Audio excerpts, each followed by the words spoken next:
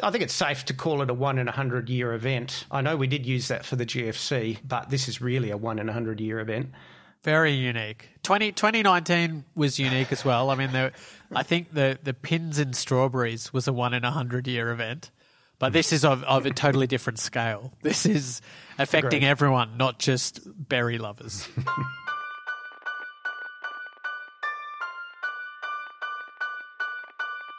Hi, I'm Suren Jayamana, and you're listening to the Life Coach podcast.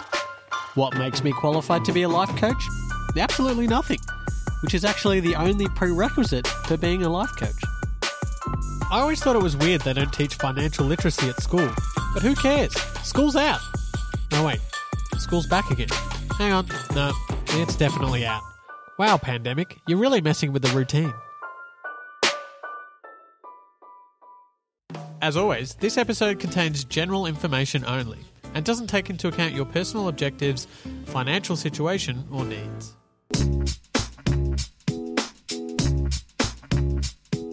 So today's muck-up day, and by now I hope you're feeling a little more confident in the financial literacy stakes.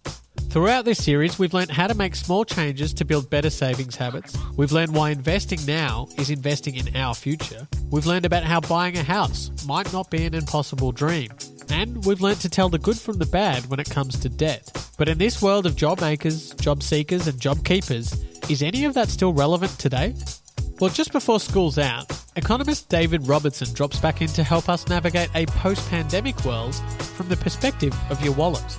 We cover how to be prepared for anything, working in the gig economy, as well as dealing with mental health. David's 2 cents? Well, the future may not actually be that bleak. Trust David to be ever the optimist. Well, David Robertson, welcome back. Thanks so much for coming back. Pleasure. Thanks for having me again. Let's start with the obvious. Is the world ending? I'm happy to report that I'm very confident that it's not. And look, obviously, this has been just such a shock to everyone. Wow, what an unbelievable year we've been through. I've got a feeling the New Year's Eve celebrations welcoming in 2021 and saying goodbye to 2020 will be particularly enthusiastic. So you've got quite an optimistic perspective, which is great. I love that. We all need to hear a lot more of that perspective. Do you want to elaborate on your optimism? Well, and maybe just saying the world isn't going to end doesn't necessarily mean I'm super optimistic. Oh, you mean it's going to keep going like this? This is it. We're just strap in. I'm naturally a glass half full sort of a person, and it's still half full. I have to say, in terms of, forecasting what it's all going to look like in 1 year or 2 or 3, it's never been harder, never been more challenging to sort of gaze into the crystal ball. It all looks fairly opaque. But, again, if we're talking about a 1 in 100 year event, and I sort of draw comparisons back on the 1918 Spanish flu, that was the last time we probably had a health crisis of this magnitude. For comparison with COVID-19, the Spanish flu was a deadly influenza pandemic that lasted from 1918 to 1920 and affected about a third of the world's population at the time, about 500 million people. Similarly with COVID-19, the flu impacted public health and the economy far less in Australia than other parts of the world. And many of the restrictions employed today were used then too. The biggest difference between then and now is today there's a larger emphasis on spending and social activity, and now we have technology on our side. Plus, now we have the Kardashians, and it's up to you whether this is a pro or a con. One of the positives we can take from the Spanish flu is the period of strong economic growth that followed. The labour market appears to have recovered really quickly, especially given that this was before a significant pharmaceutical century.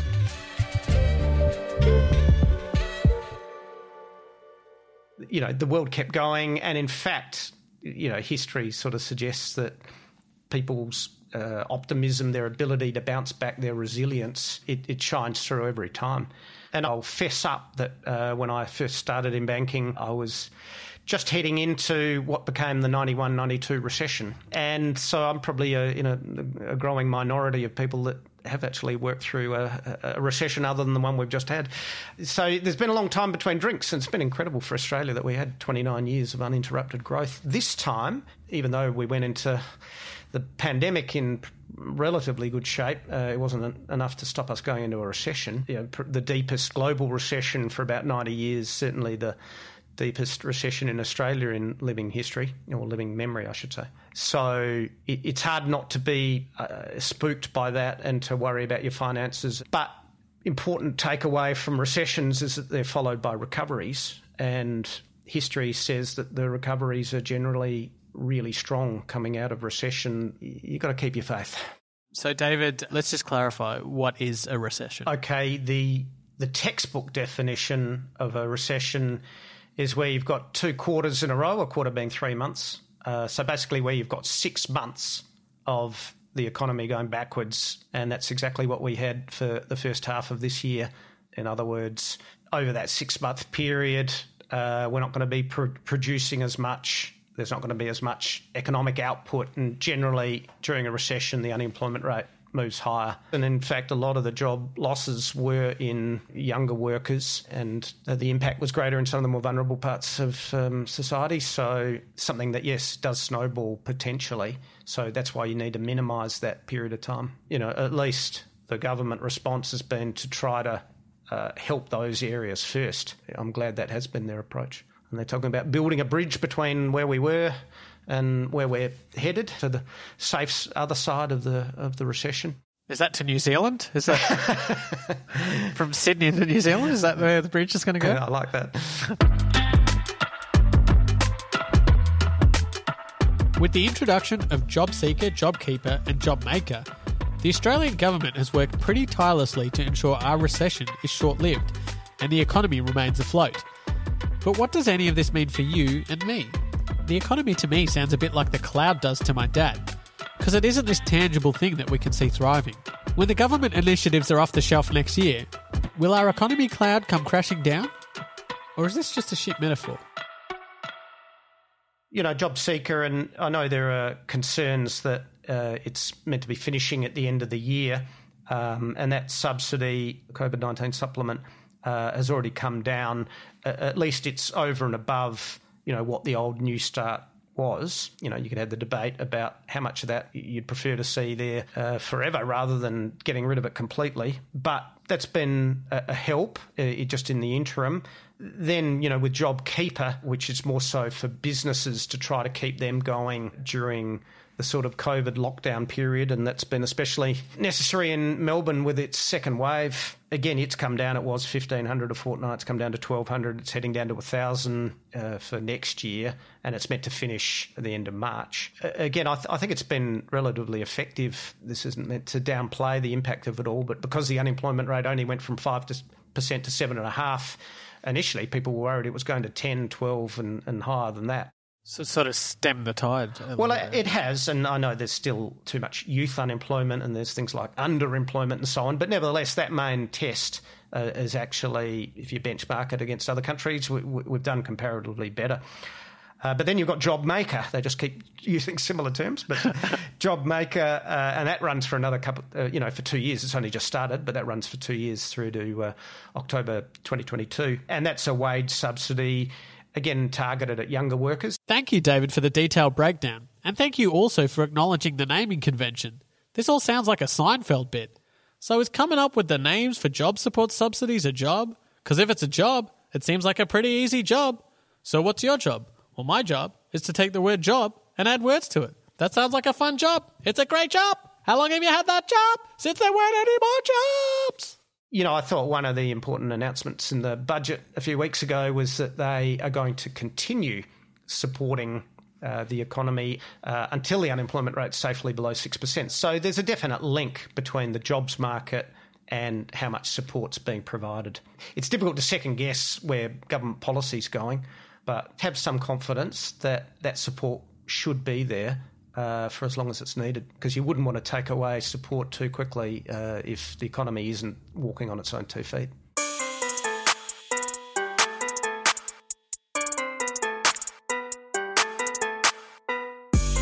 While economists and academics typically expect a natural level of unemployment, Due to technological advancements and the structure of the workforce allowing people to flow to and from companies, the pandemic has forced unemployment to worryingly high levels. Involuntary and prolonged unemployment is obviously devastating for individuals, their families, and the wider community. The impact of this unemployment can also flow on to impact the economy, as people are unable to contribute to the economy through productive work, and also less able to support businesses in the community as their expenditure falls. Prolonged unemployment can severely impact living standards in retirement, and the negative impacts can also flow on intergenerationally from parents to their children. This increases the burden carried by society to meet both physical and mental health needs of those afflicted.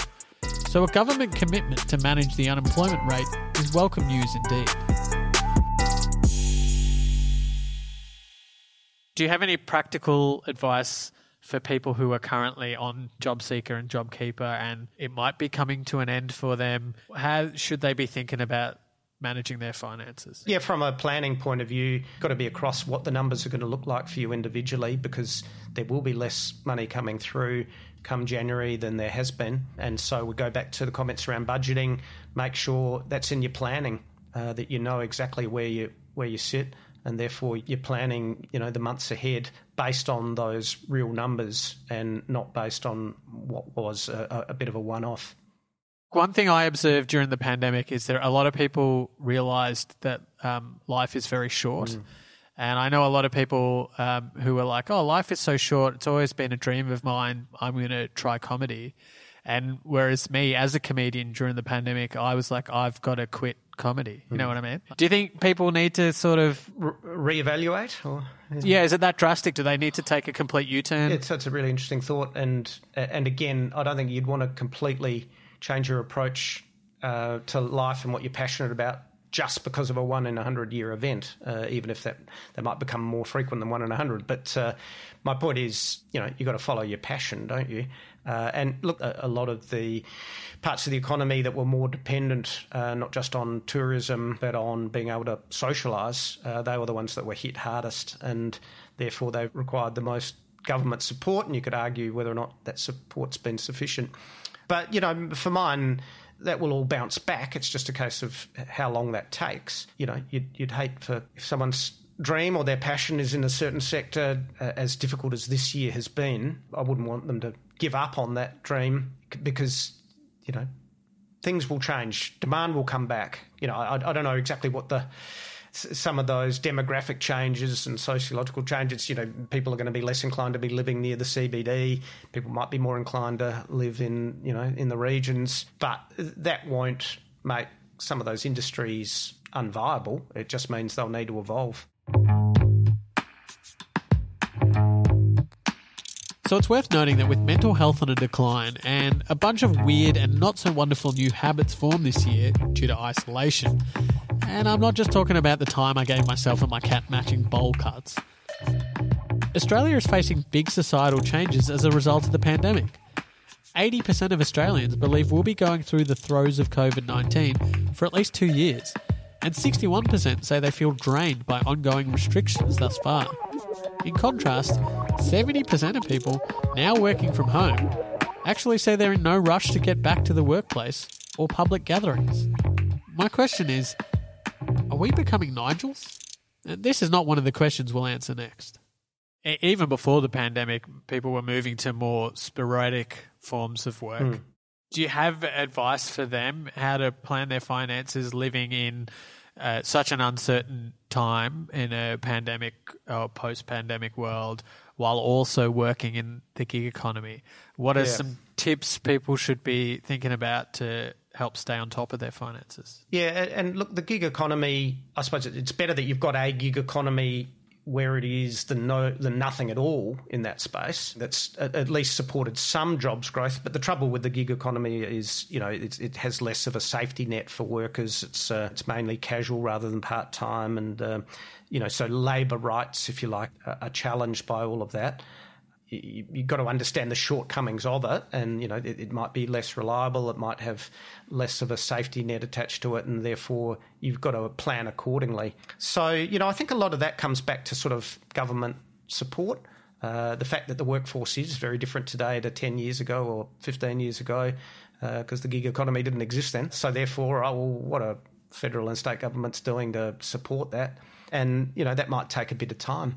There's arguments for things like universal basic income. I mean, that's a really interesting philosophy. It's not going to happen in a hurry, but they're trialling it in Europe and places like that. And that's the type of thing which actually might require that sort of radical overhaul to cater with the reality of things like the gig economy. But, until then, it's just a case of understanding what your working conditions are, and then that flows through to what your plans are, and a realistic understanding of, from a budget point of view, what that means for you. And, to the extent that that's not working for you, all right, what's the plan to move to another part of the workforce, and whether or not that involves study or some course as a bridge to trying to get into another part of the workforce, well, then that's got to be one of your considerations.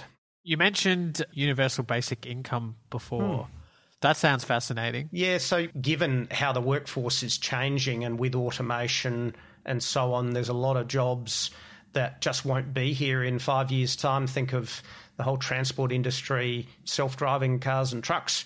So what do you do in an economy when you've got a whole heap of jobs that just aren't going to be there anymore because of technological change? The governments themselves will be richer because this technology is driving profitable businesses, but you're going to have different people employed, and you may well have less people employed. So universal basic income says, okay, government, you're still pretty well off because technology is driving wealth. Why don't you use that wealth to pay everyone a basic amount, the least that people might need to get by, and that way you'll help to transition the workforce. Detractors would say, if you just hand people money, they won't work. But the counter-argument to that is, no, there's just as much incentive to work whether or not you're receiving universal basic income or not. You still get that pickup from a job, so you still want to get a job. So it's really a way of trying to deal with all the automation that's coming through and the radical impact that's going to have on the workforce. The question is, how do you roll that out and maintain the same incentives to work? And so that needs a bit of planning. So a UBI could be an effective way to transition the economy into a more automated future. Maybe we could call it job replacer. See? I'd be pretty good at that job. Job replacer! All right. Sorry, guys. I'm going to have to ask it. I have to ask it. Do you think that capitalism has failed us? No, I don't. And the main reason I say that is if you look at all of the measures of inequality, of wealth, of opportunity and longevity. Inequalities struggled a bit the last 10 years. I might just leave that to one side. But capitalism over the last 250 years has driven an improvement in all those measures. So it hasn't failed us. Where, however, you see examples of it failing you, e.g. the GFC, is where there isn't sufficient oversight to drive capitalism in the right direction. So these concepts of, inclusive growth, not just GDP growth, and making sure we're growing the economy for everyone, not just for a few, become really important. But that's not capitalism's fault. That's the oversight of the capitalist society that you need to get right. Yeah, I think you are my dad. That's exactly what he would say. All right, well, let's hear from some people. This pandemic has seen me be on a slightly more stable income. I don't think you'd really call it an income. It's, Centrelink. Gotta love Centrelink right now. For my household, my husband hit a 20% pay cut. So we definitely haven't been able to put away too much money. I think it's very well known that casuals were the ones to suffer the most because of coronavirus. I think that's very publicly well known, but the ways to fix that are much less discussed in public, which is a real shame. I did find that I was saving more, actually, which was kind of sick, because obviously the pubs being shut means that their best customer can't go in. But yeah, I have squandered most of those savings going out of lockdown. I mean, it's kind of like a pendulum. It'll swing one way and then it is going to swing back the other. With having a business that's mine, it's not knowing whether we're going to have to go into lockdown again. And that uncertainty is still around. Like, everyone's sort of saying, oh, well, it'll be okay, 2021, everything will be fine. I'm like, don't think the virus is going away just because it clicks over to 2021.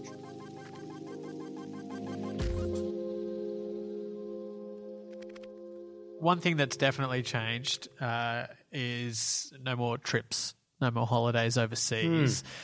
This is a hypothetical. It's not my circumstances.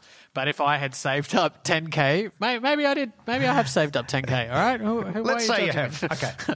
If I've saved up 10K for a big Europe trip, I can't obviously make that trip right now. Do you have any view as what a sensible thing to do with that cash might be? So that's a really good question. I mean, I wouldn't want to... Thank you. I asked it because it's definitely a question that I wrote. So I wouldn't want people, again, given we've been through such an unusual period, to completely change how they're going about, having holidays and getting the work-life balance right. So I still think we should be trying to have nice breaks as regularly as possible. But maybe it's a great reminder that, hey, you can spend your money here in Australia, and maybe one of the things our economy needs is, given we're not going to have people coming from overseas spending their money for a while, at least we can have locals holidaying locally and spending money. That's a great idea. Why not go to somewhere, give a bit of support to those communities? Absolutely. But don't give up on your dream to go overseas, but maybe just make that a 5-year plan rather than a 1-year plan. I love that. That's great. I think I'll have 10K in 5 years. And if I've got a mortgage at the moment, and I'm living through this pandemic, do you think there's extra considerations that I should be making, or is it kind of, as you say, buckling down and just business as usual? Yeah, and look, having a mortgage is a significant obligation. And, when this all first hit, there was a lot of concern that the property market was really going to go for a tailspin. It hasn't really emerged that way in the end. I mean, in some of the larger capital cities, prices have fallen, but for most of Australia, it's actually been very little difference. But if you're a mortgage holder, well, you've got to have that job security to keep covering the repayment. In some instances, maybe people will be tempted to rent out their property and negative gear it and live somewhere else. But that's one of the challenges is managing those commitments during the downturns. At least interest rates are at record lows, so that's sort of part of the offset there. Hopefully, because of all the government support, that this was actually a relatively brief recession. Let's hope that's how it pans out.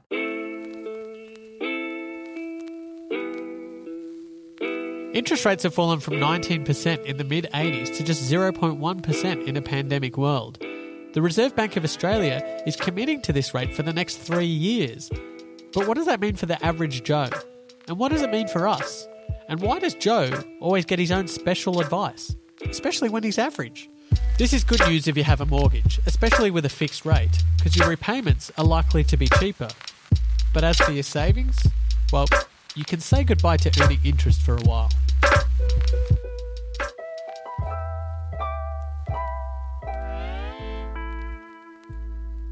I know you obviously don't have a crystal ball. I've got one. It's just not always all that effective. Yeah, great. Well, if you want to look into it right now, is it basically a vaccine? Is that the turning point in terms of this recession? Oh, well, the way I think about it is sort of 3 stages to it. You sort of had the down leg when we shut down the economy. We sort of rebooted the economy. We asked IT what to do, and they said switch it off and turn it back on again. So we've had the switching off, turning back on. We're now, moving back to this COVID-safe economy. And again, you look at the numbers, and actually the bounce back's been pretty good because of the government handing out the fiscal packages and so on.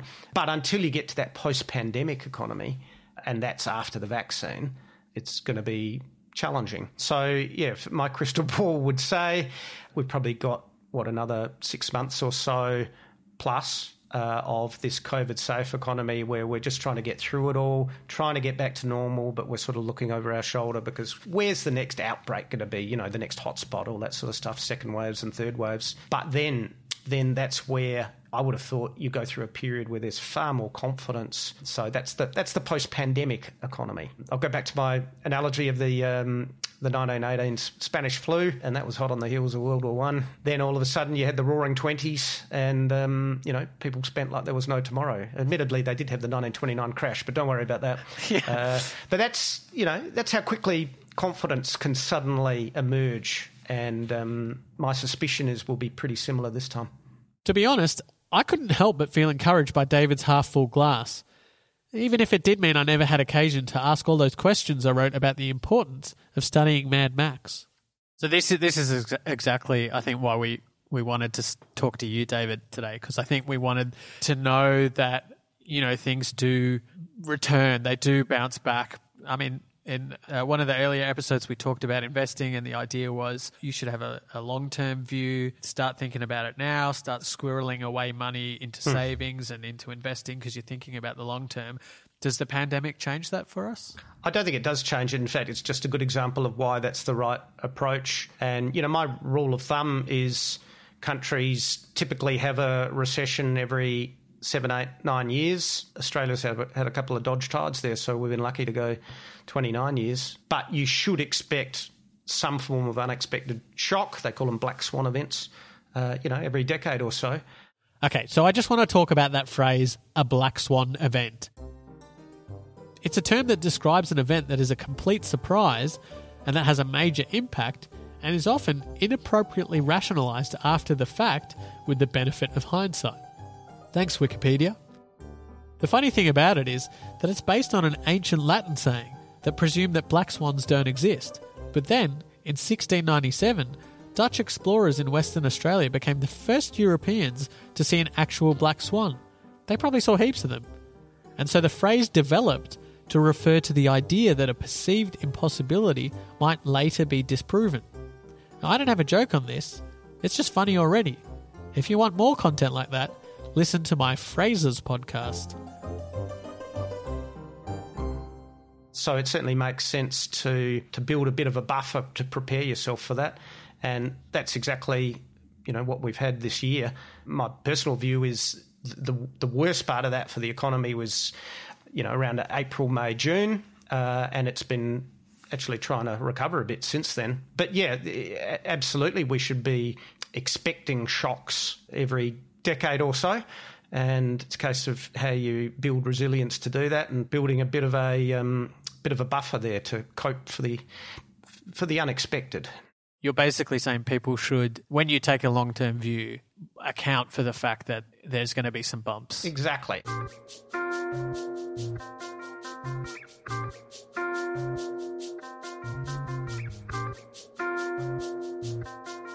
Yeah, I think you'd be hard-pressed to find someone whose mental health hadn't been impacted in some way by COVID. And yeah, for me, I think that's true as well.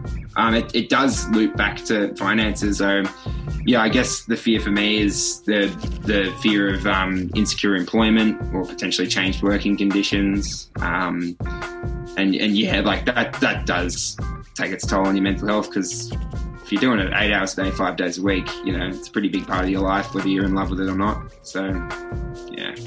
I've never been busier.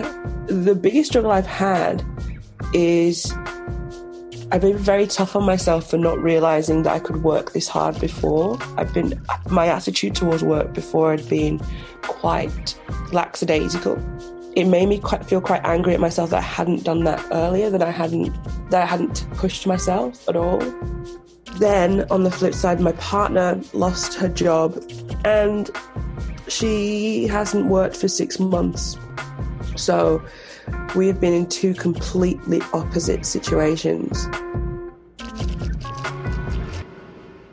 Obviously, mental health is a big issue at the moment, and I think as a society we're starting to be more open in our conversations about mental health, which is a big relief, especially during a time like this. This pandemic is only going to put strain on people who struggle with mental health. What would you say to empower those people who are feeling particularly helpless in the next few months and the next sort of year to 18 months? Yeah, and there's no question that because of COVID-19, physical health, mental health. There's a lot of people impacted. And, when it comes to any health issue, you've got to seek support. So in the case of mental health, reach out, don't go it alone. In terms of money, stress about money, there are websites like moneysmart.gov.au. So there's a lot of free information there and free support that you can access. So, you've got to look after your own well-being. It's been such a challenging period, not just for business owners, but also for impacted employees and from a health perspective, think about the impact of all of this on aged care and those with medical conditions. So it couldn't have been tougher, really, could it, for a lot of those vulnerable areas? But finding, professional help, professional advice has got to be part of the solution. What would your final word of wisdom be to people who are currently trying to take control of their financial future during this pandemic? It's about how they can feel empowered. Look, to keep planning for the future. Having been through a pandemic and a deep recession doesn't mean that we should rethink, the sensible approaches to managing your finances, not to let it distract you from what had been your game plan and from doing what is the most sensible approach for you. So the lesson kind of is, when everyone was telling you to plan ahead, this is the example. This is probably as bad an example, hopefully, as you'll experience in the next 100 years. But this is the reason why it's so important to save for a rainy day or invest for your future. Yeah, I think that's a great way to summarise it. It's exactly what we've been through this year that we receive all that great advice. Okay. We should take comfort and be empowered by the fact that we happen to live in a country that has relatively high levels of prosperity. So the future should be bright as long as we manage it effectively. And therefore we should plan our finances in line with what should be a very bright 10, 20 years ahead of us, even if the current 1-2 years is very challenging. And say your crystal ball reading is incorrect, and we actually are on a one-way track back to the Stone Age. The real question is, should I be considering taking out a loan for a car where I have to use my feet to run it forward? I don't think we're heading back to the Flintstones, not in a hurry. Okay. Pretty confident that things will keep advancing, and it's incredible where we are today from 5 years ago, let alone 15 years ago. But what did they get right in the Stone Age? They were probably better at some aspects of sustainability than we are today. So maybe that's where we can learn from our ancestors. Treat the planet right as well as ourselves, and we'll be fine. Hey, you there! The world's not actually ending. You can come out from under that rock. Okay, so what a relief. In fact, in previous episodes, almost all our experts encourage taking a long-term view and being prepared to ride out any waves. It turns out this pandemic is just an example of said waves. History shows us the economy and society's confidence has always bounced back from even the toughest trot. While we're likely to be sitting deep in a recession for the immediate future, David's advice for those of us a few decades out from retirement is hang tight, step back, and think about the big picture. So in the meantime, what can we do to weather the storm? Well, seek support, offer support, and don't feel you have to go it alone. Whether it be your mental health or managing your finances, now, more than ever, there's a case for seeking professional help. So what's the lesson from 2020 when it comes to managing our finances? Well, it's not how does the world we're living in today recontextualize all the great tips we've learned over the past few weeks. Actually, the world we're living in today is proof that when it comes to money, we're doing ourselves a huge favour in taking a long-term view. That means sitting down and thinking about what success means to us, setting goals and committing to those goals. It means setting money aside for a rainy day. It means investing money with a view to letting it grow over time, and understanding that there will be tough times, and the best way to survive those tough times is to not panic, but always remember the big picture. My very last question, though, before I let you go. What are you going to spend your next $20 on? Today? Or Yeah, today. Not if we went back to the Stone Age. well, probably 6 cups of coffee. Yeah, right. My caffeine addiction has not got any better through COVID-19. So you've got to have your small pleasures like that to keep you going. Well, thank you so much for your time, David. Oh, that's great. Well, thanks very much. And even though the next few years will be challenging, there's a lot to be hopeful for. Thank you to David and all our other contributors. Don't forget to subscribe and follow us on Instagram at Bendigo Bank Official or tweet us at Bendigo Bank. Check out our other great episodes on everything from the psychology of money to a beginner's guide to investing to how to actually buy a house. You can find out more about everything we've spoken about today at bendigobank.com.au/Life Coach Podcast. A quick reminder that the views expressed in this podcast are solely those of the relevant individual and do not necessarily reflect the views or opinions of the Bendigo and Adelaide Bank Group. The information contained is current as at November 2020 and is subject to change without notice. Before making any investment or financial decision, you should seek independent advice and read the appropriate disclosure documents. This podcast was created for Bendigo Bank by Subverses and written and produced by Tanya Barbich, Jason Sukadana and me, Suren Jayamana. Also produced by Holly Jane and junior produced and researched by Tom Atkinson. All recording and post-production by Versus Studio.